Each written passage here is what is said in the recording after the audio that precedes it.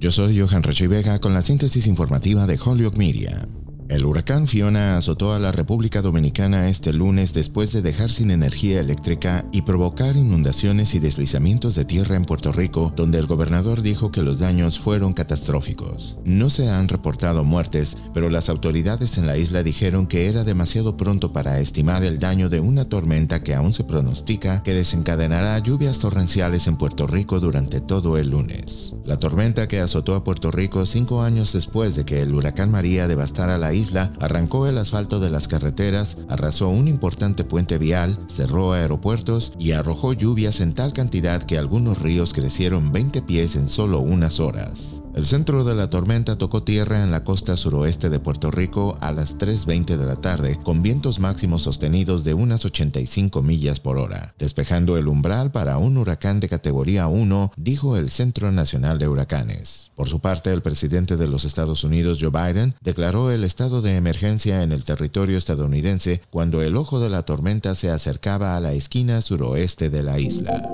En otras informaciones, el presidente Joe Biden dice que el descubrimiento de documentos de alto secreto en la propiedad de Mar-a-Lago del expresidente Donald Trump generó preocupaciones de que los datos confidenciales estaban comprometidos y lo calificó de irresponsable. Biden, que rara vez da entrevistas, habló con 60 Minutes de CBS en un segmento que se transmitió el domingo y dijo que cuando escuchó sobre documentos clasificados tomados de la Casa Blanca se preguntó cómo alguien podría ser tan irresponsable. El presidente dijo que no recibió un aviso antes de que se registrara el inmueble de Trump y que no pidió detalles específicos porque no quiero meterme en medio de si el Departamento de Justicia debe moverse o no en ciertas acciones que podrían tomar, dijo. Yo soy Johan Rachi Vega y esta fue la síntesis informativa de Holyoke Media a través de WHMP.